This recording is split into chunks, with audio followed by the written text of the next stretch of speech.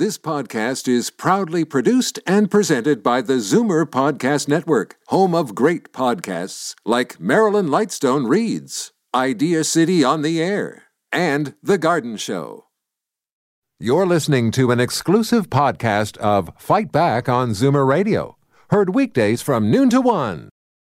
Fight Back with Libby Znaimer on Zoomer Radio. Welcome back.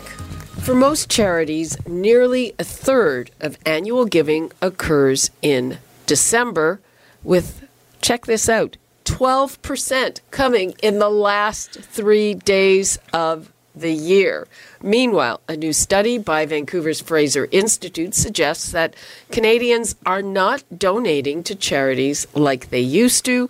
Study released a little over a week ago said that Canadians donate a little bit over 0.5% of their income. That was in 2017, and Americans give nearly 3 times that amount. So the Fraser Institute says that the amounts are the lowest since the year 2000. But it is the season of giving. I'm sure that most people out there are planning to make some charitable contributions. I mean, for the tax man as well. If you want to get that tax receipt, you better get it done before January 1st. And so, joining me here in studio, Michael Burns, President and CEO of the Princess Margaret Cancer Foundation, and Holly Thompson, Director of Public Relations and Development at the Scott Mission. Welcome to you both. Thank you so much for joining us. Great to be here. Thanks. And Michael, I have to extend our condolences. You just lost your mother to cancer, and I guess that brings everything home. There's no question. It's a huge loss to our family and the many friends that my mom had and many lives that she touched. She was an incredible woman. She lived 77 years. She was diagnosed with pancreatic cancer Thanksgiving weekend, so just over 2 months ago. And unfortunately, we lost her a week ago, Wednesday. An incredible mother, an amazing and gifted teacher, and in her retirement for more than 20 years, she was a community organizer in the East End of Toronto and Scarborough, and helped assimilate and support refugees and new Canadians that came into the city that needed help. And so it's a huge loss for our family, but I'll tell you, for my sister Patty and my brother John and my dad, we couldn't have asked for anyone better in our lives, and we're grateful for that time that we had with her. And, as most of our listeners know, I'm a very lucky survivor of pancreatic cancer, and it is a terrible disease. And, most people like your mom don't have much time between the diagnosis and the time they pass. And, people out there, if that spurs you to make a donation, for more research in pancreatic cancer, because it is one of the few where there's been some progress. It's not all bad news, but not that much. No, you're right. And, if you kind of look at the spectrum, we've made great advances in the last 20 years in the area of cancer research. If you think about the survival rates for prostate cancer, 90-95%. But as you mentioned, pancreatic cancer is still in single digits, about 7-8% survival rate. And the challenge is that the symptoms don't appear until very late, and it's often already in stage 4. And and I know your story, Libby, you are one of the exceptions. And unfortunately for my mom, I was there when she got the diagnosis. I obviously spend every day working with an unbelievable team and some of the most talented cancer researchers and clinicians in the world.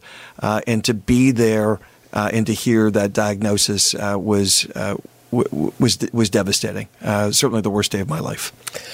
I'm so sorry. I'd like to bring in Holly from the Scott Mission, and you are among the largest group of charities where this is the key time of year for you, and that makes sense because your charity focuses on those people who are less fortunate. And so how is it going, and have you noticed what the Fraser Institute found, that Canadians are not giving as much as they have in the past? Yeah, it's something that I think a lot of charities across Canada are seeing maybe a slowdown in giving. So people giving at lower levels or less people giving. We're blessed enough to have a large donor base of people that are giving, but we are seeing people giving a little bit less. And do you have an explanation why? I don't know. It's one of those things that's hard to tell and hard for people to maybe explain. So some of it is how our investments doing, how our portfolios doing, but also just how is the economy going for people who are giving at lower levels. So people who are giving, the $25, $50, $100 gifts, if you're having a tight month, then that room might not be there to give. Do you have an explanation? Yeah, I mean, these trends have been happening, as the report points out, for more than 20 years. We've absolutely seen a decline in the amount of money that Canadians have been giving. What is harder to track today is crowdfunding. So there is a lot of giving that's going on, but isn't being receipted. And if it's not being receipted, then it's impossible to track that data. But we have seen an increase in one segment of the population that continues to give. In fact, I would say that they're over-indexing right now, which is the 1%. The challenge we have in this country, there's about 35, 36 million. The rich people, in other words. People who on average have annual gross income of more than $200,000. The challenge we have in this country is there's about 35 million of us. There are 130,000 nonprofit corporations in this country. There's 87,000 registered charities. In the cancer space alone, there's more than 200. And so we're all chasing the 1%. So fundraising, and I certainly can't speak for the Scott mission, but I suspect they're facing the same headwinds. That is a highly competitive marketplace that you have to be on top of your game. You've got to be innovating, and you've got to have a very compelling case for support. And so, against all of that, there's no question. While we have seen declines, fundraising is as competitive a landscape that I've ever experienced. Well, it's a little different for you. You were saying, because it's not so clumped at the end of the year, and I know that people will make donations when they lose someone they know, someone they love, and that, given the statistic is 1 in 2 of us, cancer touches everybody. But it's interesting that you say you need a compelling story, because the other strange thing that I see is that most people do not do research before they give their money away. Yeah, listen, there's no question. There are people that will blindly write checks because they're compelled to do so, or they're inspired. I would think, certainly in our experience, the more sophisticated, larger gifts, the people that we deal with are doing their due diligence. Most high net worth individuals, family foundations, people of significant wealth actually have a team of advisors, from accountants and lawyers and others, who are going through the due diligence and, not just listening to a great story, but actually going through the math. And what we're seeing that donors really want is they want to see impact, and they want to see it now in their lifetime. And so it's actually incumbent upon us and our team to make sure that we have a rock solid case for support that not just demonstrates the need, the impact, but how the use of their funds is going to be stewarded over that period of giving. And quite frankly, we embrace it. We want that level of due diligence because it makes us better stewards of that money to deliver on real impact and things that are going to do best for the patient going forward. I think that's probably true of those larger gifts. But if somebody's giving $25, $50, $100, they don't really check. It's probably, is it a matter of a story that resonates, tugs at the heartstrings? I think for us it is. It's people who are giving at that level want to know that their money is going to have an immediate impact. And for us, we're going to have 250 people coming to us for meals every single day. And those people who are giving $25.50 will know that their $25.50 is going to feed 6 people. So it's a really easy to understand impact. Yeah, it is.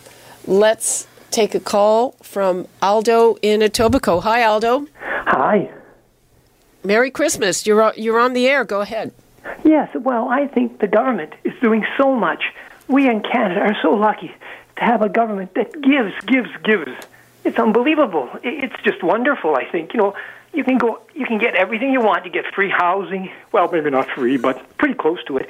You get everything from the government. I mean, it's a socialist place. So I'm sure if you checked out how much they give in Sweden, you'll find out that the government gives everything, whereas the Americans, they don't get as much because the government isn't taking as much taxes, so we have more to give. So if the government's taking all our money, what the heck do we have to give? I mean, but Aldo, I don't know where you get the free housing. One of the big stories of the year is how unaffordable housing is, even for people with good jobs and good pay. Well, I didn't say it's free. I said the government helps to pay for everything. The government's housing. So which is strange. You see in Toronto, well, if the people can't afford to live in Toronto, why do they come? Okay, Aldo, I think we get your drift. Thanks for your call. Is that part of the reason that people think they pay too much in taxes and there are too many social services? Yeah, listen, I think that there is certainly a difference in the culture here versus the United States. I'm not surprised the United States is leading in terms of their philanthropic charitable giving. In Canada, I think sometimes Canadians, given the level of taxes that we pay at all levels of government, assume that the government is taking care of, patients or other areas that require need. But the fact is that when it comes to what we do at the Princess Margaret Cancer Foundation, 90% of the money that we raise goes to support cancer research.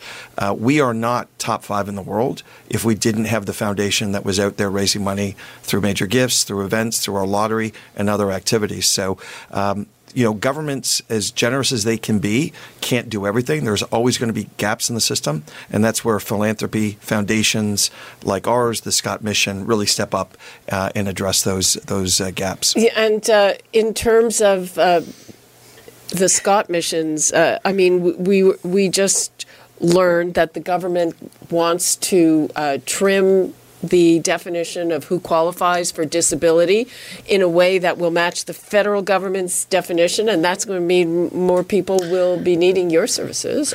Yeah, the kind of gap between what's available to people in terms of support and what they have to put out in order to just live is really narrow. The Daily Bread Food Bank did a study of food bank users in Toronto, and they found that people have just like $7.65 left over a day after they pay for essentials like housing and utilities.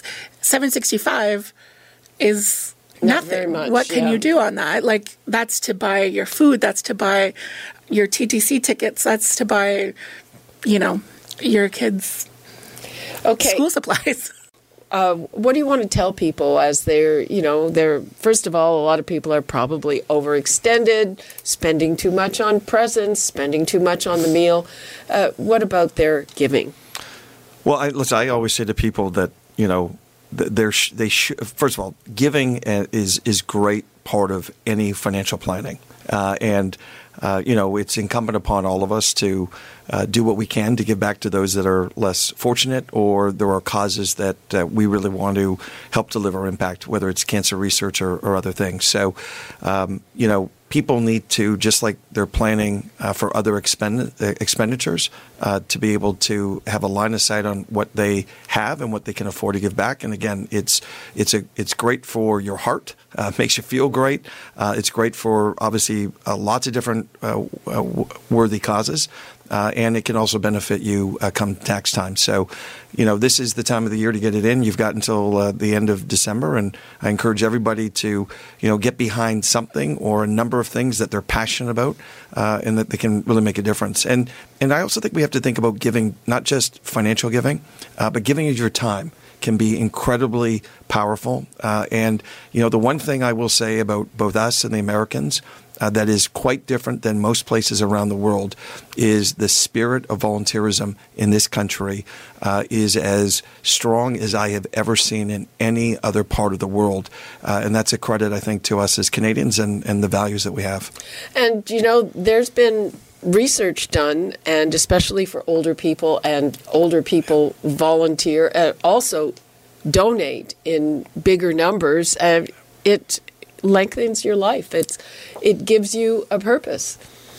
Yeah, we have thousands of volunteers coming in throughout the year, and we wouldn't be able to do what we do without volunteers. But it's great for people who have retired to find a community of people who your friends and that you meet when you're volunteering as well. It's a great way to meet new people.